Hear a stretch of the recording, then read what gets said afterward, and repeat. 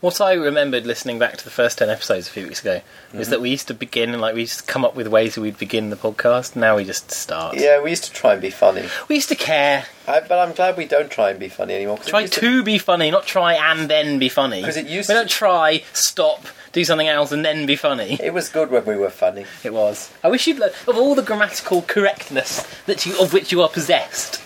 No. It is odd to me that you refuse to accept try to, not try and. No, it's perfectly acceptable. It's not, you don't try, pause and, you try to, it's very specifically, you know you're wrong. I think you should just concede. Et virtutem et musas. Is that right? The double et in Latin, which means both this and the other, I think works well, so try. I'm both trying and being funny. You are very trying. Who said we're not funny any longer? Absolutely. What topics shall we not discuss today, Sarah? I think since that recently the British fox has once again been revealed as the true menace it always has been, should we not revive the great British tradition of fox hunting? Controversial, but necessary. That's what we should not discuss this week. Okay. I sounded quite convincing there, didn't I? You did. I think you convinced yourself halfway through. After that couple who butchered their own children and then blamed it on a fox, or blamed it on a naughty dog. Not the couple in the news that you're thinking. No. That was genuinely a fox. I'm talking about another couple. They didn't bother reporting. Hasn't been reported on that one, the other couple I'm talking about. Because it happened in your basement. That's right. Yes. But and I blamed that fox. When you say couple, you mean old man prisoner. And when you say fox, you mean the machete in your hand. That's right. That's when I say babies, I do mean babies. Oh, of course. I did machete those two babies today. You did. And they made a baby ratatouille. And I blamed it on a naughty fox. A naughty fox. And it worked. It was brilliant. It did work. The police are none the wiser. That's true. And nothing will ever get me in trouble. No. My crime is perfect. Let's drink to that. Let's drink a whole bottle. Oh? I want to warn you, it contains sulfites. No, I don't want anything. Why is that a sticker that's been added on? What would a sulfite do to me that I need to worry about? It will kill you. Yes? Yeah. Oh, excellent. That makes it a bit more thrilling. And what is it? Can you remember last week? Yes. Anything particular about last week that you remember? Mead. Oh no, I'm talking about the something else that I talked about going to Burley. I can't believe that you didn't just think about me immediately. You thought you were going to Burley? We went to Burley. I told you last week that we were in the New Forest. We went to Burley. And I shall be reminding you of this again next week. Because I bought a beverage and Laura bought a beverage, and she's very. Indeed, I remember we did say. Well, I said that this week we should have something. I'm not sure what the something is. I guess you're holding it in your hand. I am. This is from Burley Coach House. And you're holding the bottle. This is from Burley Coach House, the place in which we were trapped by the screaming chavs. And it is blackcurrant and rum wine. That sounds like it could be very problematic. And it's obviously very homemade on some level, because that's it. That's all the label contains. It's all printed on an inkjet. Produced in Great Britain. And it's 14% volume, which is, is that good for wine? I don't drink wine. I don't know anything about wine. I don't know. So you're Yes. Unmetaling it. Okay. It's a hollow piece of plastic. It's a hollow plastic, so there's no good thud there. It's not actually a cork. My goodness, it doesn't smell horrendous. I dislike wine. We've discussed many podcasts ago. Oh, I love that noise. I've been told off for that more than anything else in this podcast. The fact that I can't appreciate wine. People are most upset about that. Never mind. Is that more than that, or just that's fine to taste it. Never mind the pedos and everything like that. That's really what people are upset about. Oh goodness, no! It smells of. See, I have a confession. I quite like Ribena, but I don't particularly like blackcurrants because Ribena is not particularly. Whereas this smells horrifically blackcurranty. You know what this smells exactly like? Cough mixture. Yeah, no, it's those squishy cough sweets. Yes, you get. Yes, it smells precisely. What do they call the lozenges? Yeah, the pastel. Yes, indeed. But it doesn't sort of remind you of that. It just could be that. It is. It's that minced up in a glass. Yeah. You ready? You try. Oh, ready? I don't know if I want to. I said ready. You try. You try. Drink. Yes. Yes, and may be good.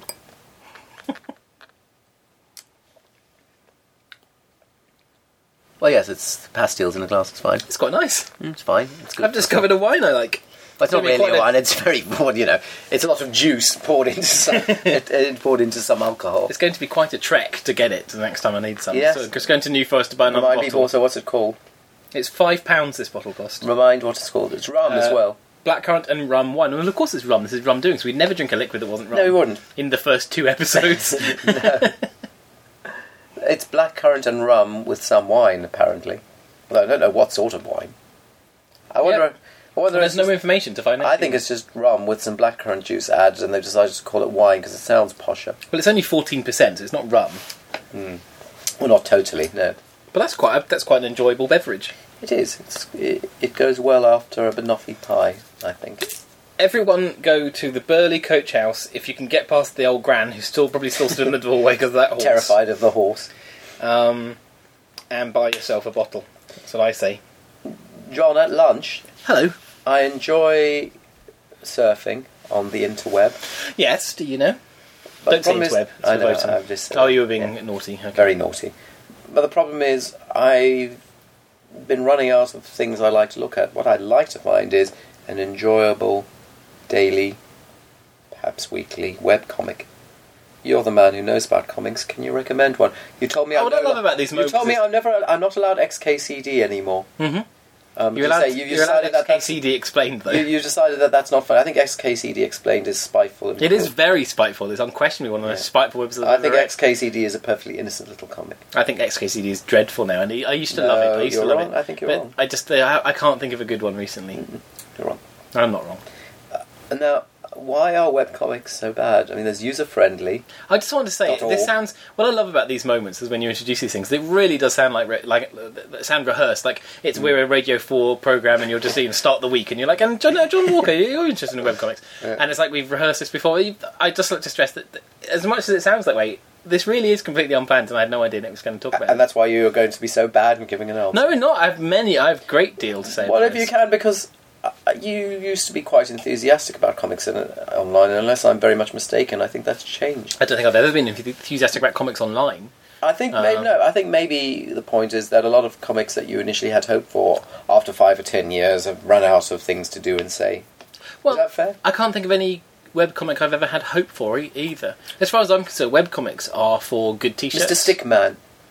That's XKCD. No, Mr. Stick. Oh, Boy in a Stick and Slither. Yes. Yes, that's a good example. I did used to like Boy in a You Stick did. and You Slither, just and tell me all and and then watch it. well, there's just Read it.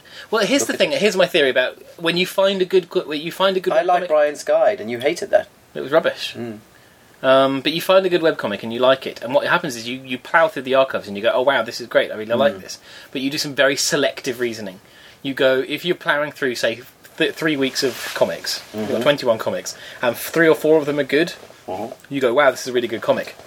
And then you go 2 weeks before there's been, it's out every day, and it's another 2 weeks before there's a good one. And then you go, oh, I can't remember why I like this now. And it's the same thing, if you buy daily strip comics in newspapers, Most of the time, though. absolutely dreadful. Adam Crowley used to argue, if you haven't got an idea, just put a thing saying, didn't have an idea for today, sorry. Rather than just some desperate, lame, awful joke. And that's because no one should be, a great stand-up comic generally writes 1 hour of material a year.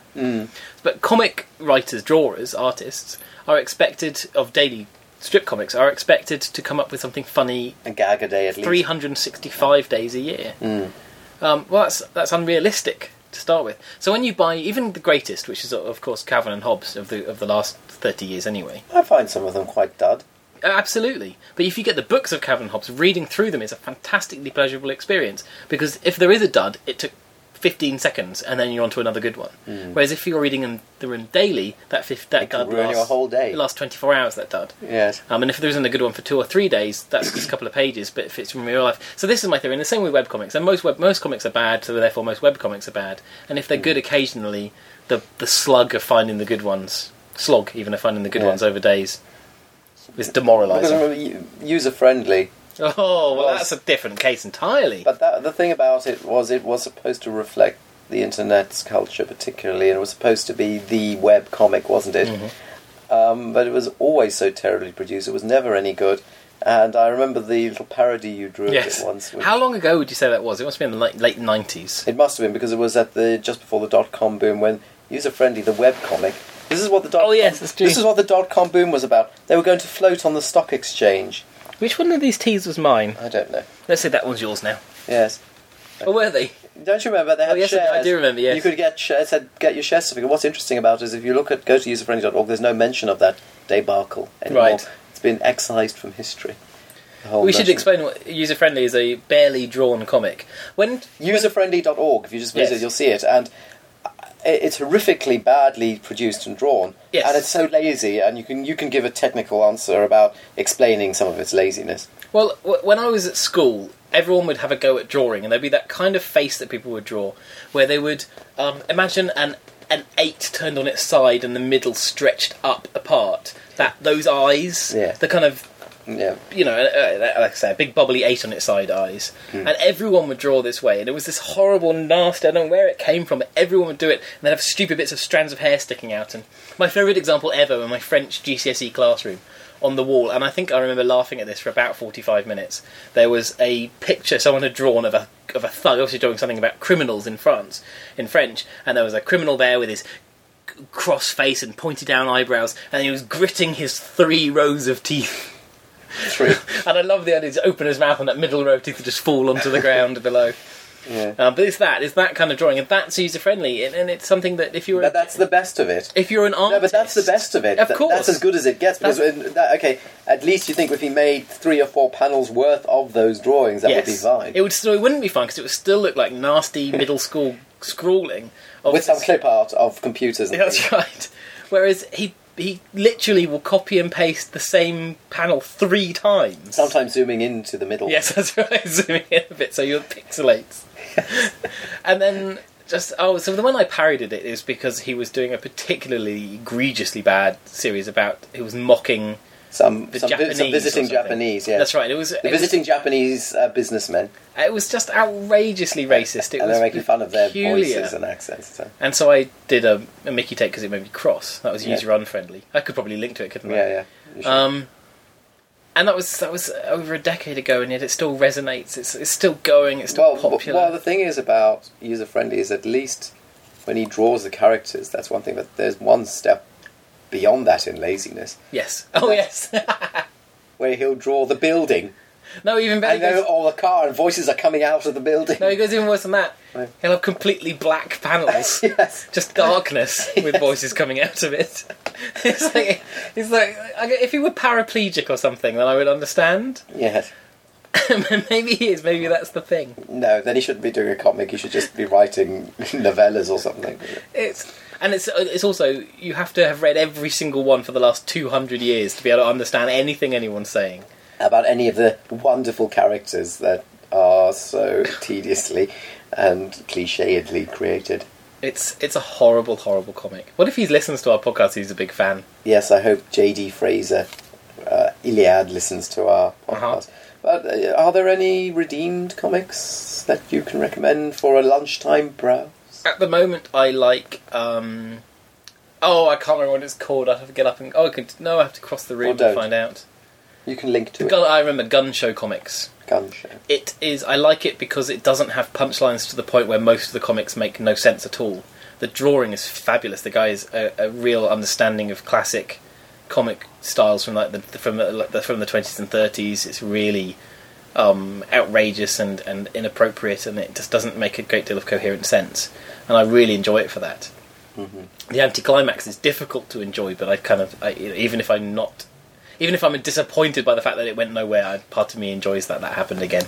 Yes. That's quite good. Buttersafe Comics is hit and miss, occasionally hits. I can't think of any others. I still follow XKCD just because I know I also follow XKCD Explained afterwards, to revel in a moment of unfair spite. Right. What about Brian's Guide? Well, it hasn't really. No, I don't think that whoever the artist there has updated it in a couple. No, but seriously, you drew Brian's Guide, and did about 100. You claim to hate it now. I never liked it at the time either. So why were you doing it? Because you nagged me about it. Everybody nagged you. I just drew. Were you a prisoner of your own creation? I know. I drew them to stop you from yelling at me for not drawing them. Why That's didn't my you like primary them? motivation. Did you not like number one? I enjoyed the process of creating. Well, number one, it began in college lectures when I doodled a picture of a baby lying face down in a puddle. That was my best. That was the best Brian's With Guide. a sign underneath saying incorrect. It had nothing to do with Brian at all at the time. And then I just added the rabbit to it saying incorrect, and that became I think that was the first Brian's Guide prototype. And then the very first one was something about bees and nailing up boards across your doors and windows. I forget. And so it began as just the silly doodles I would do in college, and cause a baby, drowning a baby in a puddle and putting incorrect struck me as funny. Yes. But then Brian's Guide to Child Rearing. That's what I called it. Yes. Made the joke richer, I think, than just saying incorrect. Sure. So why did you hate it? Well, I enjoyed because you hated the tweeness of Brian. Yes. I enjoyed the process of drawing it. I used, I thought it was meta twee.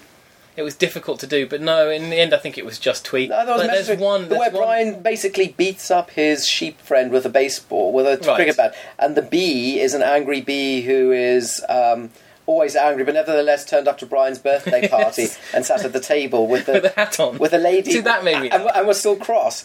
And Lady Brianetta with her bow in her hair. Yeah, that's right. The evil Lady Bunny Rabbit. I think that's what I think. It wasn't as bad as you remember it. Those are for me. Those are tributes to comics. So, for instance, if Brian were to read a book and an animation, he would read it backward. There are certain things you do because you're a comic, and embracing those is good. So, if you're a girl, the girl version just has a bow on top. Yes. I think I actually gave her a blonde wig in one strip. And yes, the angry bees. Just the phrase "angry bee" makes me laugh. And the fact that Angry Bee then was sitting at that's right, at the birthday party enjoying his cake with his hat on, that was still angry. Yes, that reminds me of a book. I think it's just over here called Jesus Day Off. I'll have to read it to you one day. I think if it's here, I can do it right now. I think that would breach of copyright. I hope so. Do you have permission from Jesus to read this book? No, I don't. I can't even find it now. Well, forget it. Maybe we'll do it next time. Yes, we'll do it next time. It's one of the most apocryphal books ever written. I adore it. It's so incredibly funny. But it has Judas Iscariot in it. Right. And in every scene you see him in throughout Jesus' life, he's furiously angry. Big, pointy down eyebrows, very cross. Yes. Including when they're all tucked up in bed at the end, in their different beds, all the disciples in beds, and there's Judas, but he's scowling, one eye open, plotting away. So you didn't like Brian's Guide, anything about it? It was twee and it was saccharine, where I got the one that really offends me the most is the Brian's Guide to Growing Up. And no, not to I don't know, it's one of them holding a little bunny's hand. It's like, my dad loves that one, has it on his wall in his study. I quite like the twee because you are quite twee feminine character yourself. I don't know. So it reflected some part of your personality. Maybe. Truthfully. Maybe. I don't know, girls tend to like it more than boys. And Well, I like the crueler ones. Yeah, and the crueler ones, that was purely because I was just angry at that little thing I created. So I was like, making them be awful to each other was pleasant to me. But that isn't that part of what makes a good creative enterprise, that tension between your creation. I suppose so. I think you should do some more. But you want me to do more, but don't you think it ran its course? I did 100 of them. Well, don't you think that's enough? Try doing some more and see what happens. Recently I've been drawing the sheep constantly. If you find a notepad of mine, you'll see the sheep all the way through it. I like Brian's guide to collecting or something, and the sheep's collecting lamps, which is my suggestion. Was it your suggestion? Yes. So he said, you said, think of something stupid to collect. Right. Said lamps, and there's all sorts of lamps, like an angle poise lamp and a table lamp and that kind of thing. I just quite like the idea that the sheep collects lamps. And Brian is exasperated by this. I know. See, I never put enough effort in to think about their personalities. I was just kind of just draw it as it was. The other thing that annoys me is when the drawings are bad. Some of them surprise me are good, like the... there's Invading Castles is a joke that I came up with my friend James when we were teenagers. Yes. We were hiking, maybe in about 1920, we were hiking through Scotland. Yes. And we saw an old castle. Yes. And it had... Well, it would be new then. Oh, yes, that's right, back in those days. And it had the pay booth, and we just thought about the idea of you could have a sketch show, in which all the way through the show there'd be this army, full armour, charging, roaring, swords above their heads, coming toward, and you'd see them get closer and closer and closer, and then finally the person at the front would go up to the tall booth, to the little booth and say, 3 students, and I think it's 25 full adult pheasants, Yes. And then, and they all run back and storm the castle. And so that's where that joke came from. Right. And I really enjoyed the drawing for that one. And there's a few where I'm really happy with the drawing I've created, but others I look at them like any time Brian's sideways on, it's just humiliating. Right. Which is the worst one? The worst drawing? It's probably the one you referenced about hitting with a cricket bat, I think. Oh no, is he holding? There's one with him and the sheep are sideways on, and it's awful. It was true. My dad loves it. My dad's a dentist, and as you know, but I thought the listeners may not. Yes, and they will by now. He, in his surgery, has printed out all of them in A4 in colour, and has them in a book, a plastic book. We know what are those? The sleeves, the plastic sleeves. And so sheet condoms. Is that sheet condoms? Yes. And he opens it on a different one every morning, and so the patients get to see different Brian's guides as they come in. Well, you need to create more for him. He makes your father happy. What's wrong with you? So, I think that's all the happiness he deserves. Is that one comic? I think that you should do some more, just as an intellectual experiment to see where. Well, I'd rather do some about the sheep. Does the Brian's Guide text or work if I upload to the briansguide.net one? Yes, still? everything's still there, so try it out if you can remember the password. I can't have the faintest idea what the password could be. It's probably gay or something like that. Yes, you remember it was spelled with a 3. Yeah, usually gay with a 3 or something like that. But because people listening wouldn't understand how you could possibly spell gay with 3, it just occurs to me. Yes. Unless there any Bemley alumni are listening, which I think a few are. Well, we know Adam Huffman. Well, he'll have turned off by now. He'll probably have found something offensive. I'll have mispronounced something, or yes, he was upset about the best of episode that you put together. Mm-hmm. He's pretty much upset about every in episode. the future. Does he like it when we reference him in the podcast? Does this make him cross too? He won't mention it because to mention it would suggest that there's any notion of connectivity. This will not receive a mention. If you want us to personally insult you, podcast at rumdoings.com. No, but like with Collins and Herring, you have to pay us money because of that's right, and then we'll call you the C word, or a card full of coffee. It's interesting how awful their podcast has become because of that. I disagree. And I disagree. Do you? I actually quite like. Basically, the Collins and Herring. The torture of it. No. Actually, I disagree. The Collins and Herring podcast is a podcast with these two gentlemen whom we've discussed before, who just spend most of the time. Collins pretends to be shocked by what Herring says, and Herring usually talks about bumming, and listeners send them money. Or give them coffee and cake money, as they say. Yes. Or filled in loyalty cards and things like that. And they spend a lot of their podcast acknowledging their receipt, which I think is nice. But I think that's fine. I quite like it. It's no less interesting than anything else they ever talk about. And I quite like the fact that it suggests that it's becoming a kind of a self-sustaining ecosystem. I like that. Well, my issue with it isn't, as you say, as they discuss each person, they go off on tangents and things, which is great. Yes. But my issue with it is why we created this podcast, which is they're being beholden to a theme. Yeah. And they'll go off on a tangent and they go, oh, but we've got to come back and now say such and such is a C word because this person gave us 50p. And it's like, it's that you've gone off on an interesting tangent and now you have to reel yourself back in that's again. That's what we're here for. I suppose so. Yes. Now back to the foxes. Yeah, we're not discussing. Oh, I see what you do. I'm tired. Do you know how tired I am? Why are you tired? Because I work too hard for no money. If you want to be as rich as you are, you've got to work hard. That's right. In many ways, I'm an idiot. In many ways, you are an idiot. Yeah, that's true. Still, at least you get paid on time. That's the important thing. Last week, John Hicks, with whom I used to live, who is the editor of Official Xbox magazine, he tweeted last week saying that his brother has just received a bonus that is almost equal to his annual salary. Right. Oh, that must be galling. His brother probably works in a bank. Something I don't know what his brother does for It would be a bank. Something like that. Banks are doing very well at the moment. Thanks to our help. Thanks to my help in particular. Hooray for the banks. It's true. Taking all those risks and then not really taking any risks at all. What would we do without them? Probably not have a middleman uselessly to convey our money from A to B. That's right. A to B via Z. Well, I don't know. Banks make money out of the ether. What was it I was supposed to be subtly segueing into to have you discuss? It was up to you. Oh, I remember. I'm going to be subtle now. Let's say, okay, so let's go banks, right? Banks. Money. Exchange. Money. Oh, so it's interesting about the way banks. You're saying about banks and the handling of money isn't good. But you've got a story about where money is handled really well. Well, there is a conference which I may have discussed before. I think we should high five. There's a conference which I've discussed before called FOSDEM, which happens in Brussels in Belgium. Speak up, Nick. You're not even registering. Is it still in Belgium?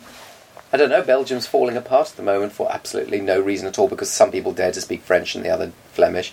So the country's falling apart. But when I last went, it was in the country called Belgium, and in the university. And it was a geek open source conference, free software, free free software, open source developers European meeting FOSDEM, and there's no entry charge, and you can turn up. Yeah, but Nick, free software, that's not important. Yeah. How does that affect and impinge on everybody's daily lives in any real way? Not at all. Not at all. No. I suggest somebody somewhere should set up a search engine using it, but will anybody listen to me? It'll never happen. No. What about a massive worldwide retailer? No, never. No, never. So the people turn up to this, and it's a bit rough and ready, but it's fine. And there's always a drinking event. And the way they handled the drinking event was they said, order any drinks you want, because there's so many people packed in, there's no really other way to do it. They said, just, we'll come around with drinks on trays and so on, take the drink you want. Other people at some stages in the night, maybe 2 or 3 times a night, will come around with hats or baskets or whatever, and you throw in what money you think is reasonable for what drinks you think you've had. Yes. Of course, it's a complete honour system. Well, that would never work. It would never work, because people, especially drinking, would steal all the drinks. Exactly, and you forget how many drinks you'd have, and you'd always err on the side of generousness to yourself. Of course. Which is why every year there's always been slightly more money than was spent on the drinks at the end of the day. It sounds like a parable. Well, the parable is if you have a group of people who feel fraternal, then they won't screw the system. So the argument is, how do we get people to feel fraternal? One of the ways to get them to not feel fraternal is to have an estranging middleman. Yes. An estranging middleman who, for example, let's say you set up a fan site to a particular television program that your network produces about, say, catching crabs. And let's say this fan site had been up for many a year, and indeed an employee of your television station had sent this site material put up saying, I haven't heard this story. Please do put this material up, and I'm going to let your listeners know what's going to happen in the next series. And then the same television station, if it wanted not to set up fraternal feelings, would then, a year later, get their lawyers to write to this fan site, say, we demand that you give us your domain and all your material, and we are going to sue you for breach of copyright and trademark. And when he phoned up and said, but you gave me the material to put up, and you in fact linked to me from your official website, the marketing company also said, I don't know why you're phoning me, speak to our lawyers, mate. So there we are. Who owns Discovery? I'm not sure who owns Discovery. Are they unto themselves or not? They can't be. They must be part of a larger network. But is it not Viacom then? It may well be these days. Viacom are quite evil. What's the name of the Deadliest Catch? The show is Deadliest Catch. And there's DeadliestCatchTV.com or something, which has been... And it just happened yesterday or the day before. Oh, I didn't hear And of course, sadly, the fan said, I don't want to be screwed or made bankrupt, so he's just given in. Yeah, of course. He's taking it up. Well, what else can he do? Taking off the site and giving away his domain to Discovery. I thought, well, he has a site that's doing the television programme massive benefit. Absolutely. Creating a forum of interested and caring users. So what do? You screw it up the jacksie. So, I mean, that's the way that you're not, I dare say, going to get the same amount of money at the end of the night that you'd hoped you would get for your drinks. That's true.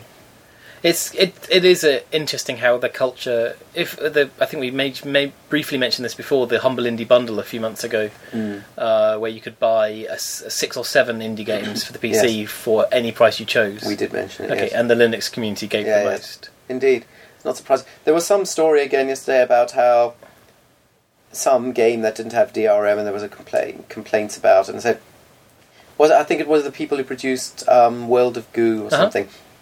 And somebody complained on their behalf and said, well, 60-70% of your games are pirated. And I think the World of Goo people said, no, we're doing okay, we're not quite bankrupt yet, or some such. And I wasn't sure what that story was about, but there's always this... I can tell you. Yeah, go on. It was quite a while ago this happened. World of Goo came out nearly 2 years ago now.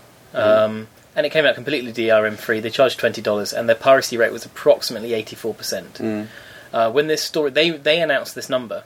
They said, our piracy has been 84%, without making any judgment on this whatsoever. They weren't complaining, and they were, in fact, they've done remarkably well. We know. Well, I think they were charging $20 a copy, and they sold hundreds of thousands of copies. For two guys whose office with the local Starbucks, they've done pretty damn well for themselves. Pretty well, yeah. You know what they're doing with their money? What? They're investing it back into the indie game scene by creating a fund for people who need funding to create games. Okay. So they're reinvesting the money back into the scene. So they're fantastic people, and when this was reported, the piracy rate was reported, there was ridiculous coverage, which they didn't endorse in any way. They have no issue that the game is pirated because it sold extremely well. They then did a piracy embargo. Not embargo, sorry. What's the word I'm looking for? Opposite of embargo. Amnesty. The piracy amnesty, where if you pirated the game, you could come along and pay any amount you wanted for it. And the report was that nobody did that. I think there's some industry figure or something said nobody. But I remember you told me actually no, they got some money for. A lot of money. And the Humble Indie Bundle, which was the same system, received each public developer involved in that, and bear in mind these are 1 or 3 men teams. You mentioned this. Made hundreds of thousands. So this is how much money you can make doing this, based on an honour system.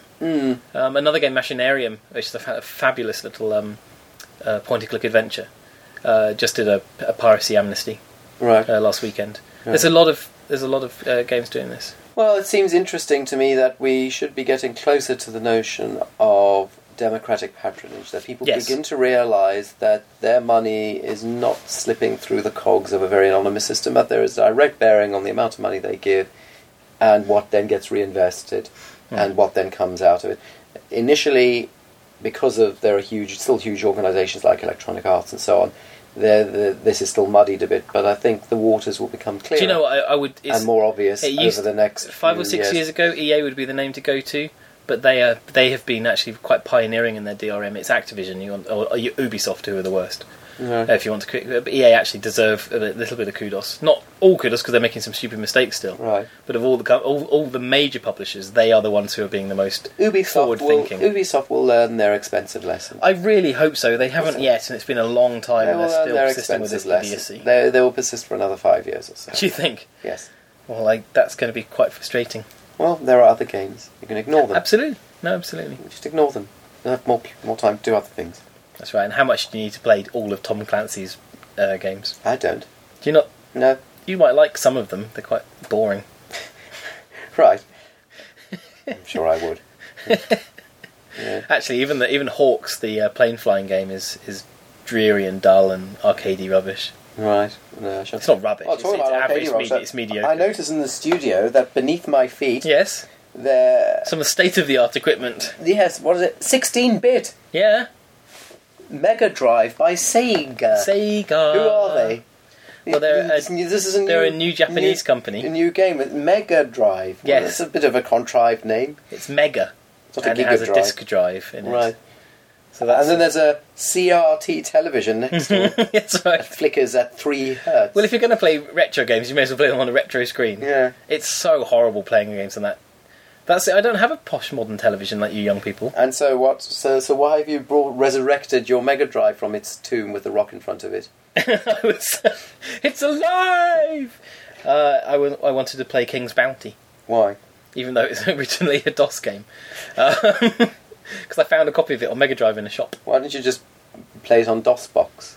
Well, actually, what I should have done is played it on a Mega Drive emulator on the PC, and it would have been a far more comfortable experience, as it turns out. But I think if you're going to do a retro, you should play it on the original system, absolutely. Yes, you can. And so, typing in, because you can't save on a Mega Drive unless they've got it all in the cartridge, and this game certainly doesn't.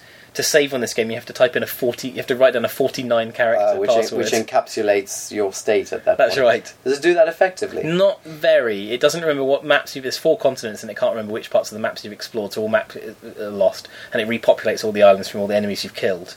Right. But it does remember how much money you've got, what army you have, and how far through the game you've progressed, and what items you've discovered, and so on. So the key information is stored.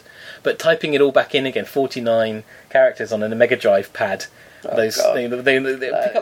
up the pad and rattle it to the microphone. This is what all Mega Drive pads do. Let's just give that a rattle. Isn't that amazing? Why does it do that? They all do. I don't know what it's. There must be a bit when they built them. It feels very that snaps off. Squelchy. Very squelchy, squidgy, and. Is this because it's old? No. I think. Is this how they? I think that's how they always felt. But I quite like them for the squidginess, and the ABC buttons are lovely. I didn't remember. Mega Drive is very insistently 2 words. Mega. Is it? Drive. Gosh, I spelt it incorrectly all the way through my article. And indeed on the console itself. Mega Drive. Dear me, I wonder if Tom at Eurogamer picked up on that. I'm sure they're very good sub-editors. I'm sure they are. I wonder if it's changed to just one word in time, whether it's just been Sega have lost the battle. Genesis. The Genesis it was called in America. Why? I don't know. Poor old Sega. Remember when they were big? They are still pretty big, though. They don't make chunky things anymore. They don't make console. They gave up the Dreamcast was their last death knell in the console. There are no more consoles. No, there are quite a lot of consoles. There won't be any. You told me that they're not going to be any more. I would say there's an interesting battle going on. The Xbox 360 is just relaunched with a new, better version of it. It's exactly the same tech, but better design, so it doesn't make so much noise, and also doesn't explode and melt. Apparently, it doesn't red ring. They claim, but it's only been out a few weeks, so we shall see. And of course, the PS3 is everyone's favourite Blu-ray player, and then the Wii. And Nintendo have begun hinting that the Wii 2 is in development, and the other two are saying, no, our consoles are good enough to keep going for a while longer. However, yes, it will come to the point where when broadband connections are fast enough, why would you bother having the tech in your house when you can just access it remotely for it to rent the tech? Because the broadband will never be good enough. Do you think? Yes. Oh well, that's a shame. So that's not going to happen. But it already is quite good enough. It works already. Streaming game services exist already. Don't say streaming game services. Sorry, cloud gaming. I should call it. Don't say cloud. What's an acceptable term? Non-existent chimera. Isn't it chimera? If you wish. I think I do wish. Go on, wish harder. Please, can it be chimera? You can have either. I'll allow either. We've got a few more minutes to go. I'm quite bored. Are you? Yeah, I think you should entertain me. Quick, okay. I am going to now discuss... Yes. Road cameras, speed cameras. Speed cameras, hooray! Yay, speed cameras. Well, you had an opinion about them. You were ranting about them earlier on. I was crazy, wasn't I? Before on Fists clenched, red fisting face. yourself with it. I was furious about it. What, explain why you were furious. You were going, oh, grr, I voted for that Mr. Cameron because he promised to get rid of them. That's right, I was like, come on, Mr. Cameron, you know me.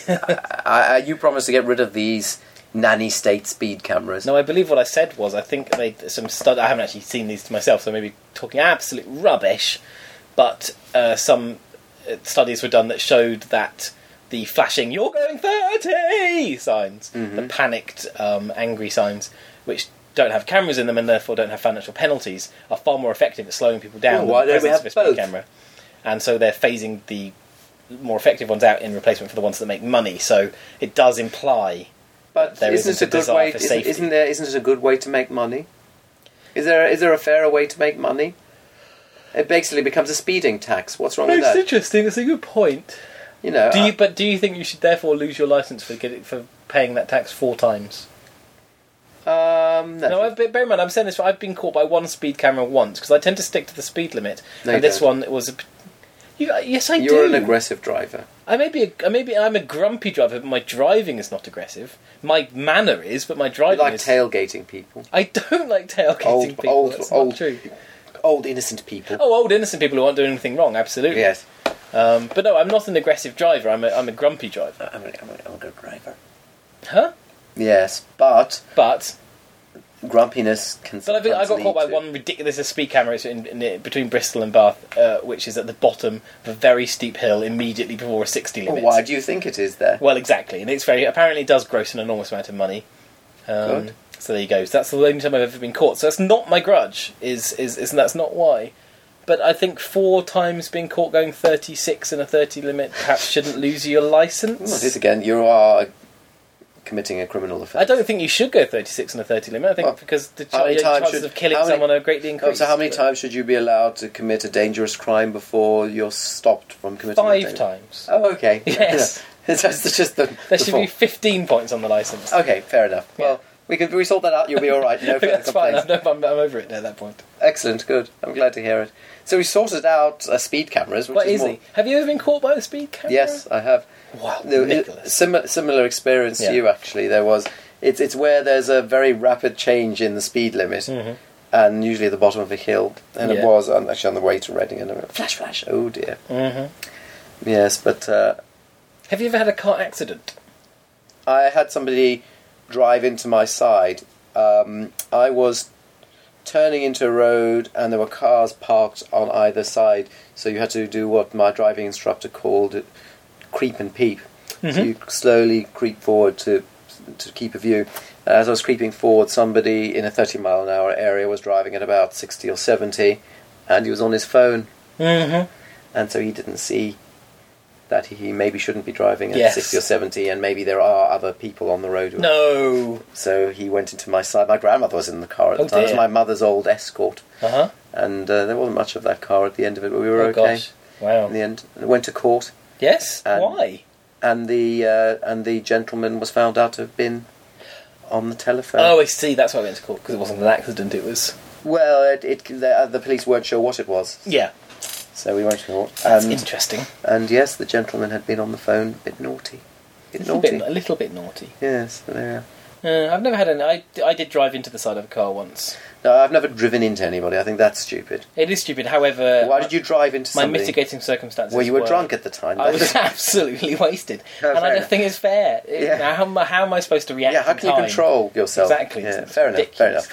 No, it's a very peculiar... I think it's changed since, because they had so many accidents at this particular junction. There's 2 lanes, one for filtering you to turn right, and the right-hand lane has its own traffic light. That traffic light turns green, so you go, but it doesn't turn red for the opposite direction. What do you mean? So it looks like it's filtering you right, but it's not. What are they doing? Traffic coming. I don't know. Saying take a chance. It's just saying it's the strangest system, and so I turned right, and a car speeding, coming in the other way, because it was a 30 limit. He was clearly going faster than that. Came in, and so I just assumed didn't have to worry about traffic coming because I had a green light. So I turned and went to the side of it. That was terrifying. It was horrible. It was I was not moving quickly. He was, but it was. And then what happened? Then I had to pay him out my insurance. No, but what happened? How did your life go before your eyes? No, I had a friend in the car, and I felt utter horrendous guilt that I could have harmed her in some way. Before you got home. You have to spoil everything, don't you? Yes. Yes. So yeah, and then I drove in. I had a 5-mile-an-hour accident once. My brakes didn't work because I was on ice at a traffic light, and I slid ridiculously slowly into the back of the car in front. Tap. And wrote my car off. How was that spectacular. How did you brake? It dented the radiator, and the car wasn't worth a new radiator. And what about the person in front of you? The insurance wrote it off. They did that thing where they tried to claim, broken windscreen wipers and so on in response. My car suddenly changed to a colour I don't particularly like. Right. I'd like it resprayed, please, back to its original colour. It was a very frustrating experience to have that. Yes. I don't think I really did the car any harm. I think I damaged their bumper and that was it, and they tried to claim an awful lot. Yes, I've heard of that happening. That was frustrating. I think that's it for my car accident past. Yes. I've been very lucky not to have been... You've been okay in Goebbels then? Yes, absolutely fine. No crunches or scrapes? None at all. Not even scratched it yet, which is impressive for me. Well, you say that, but now that you've said that...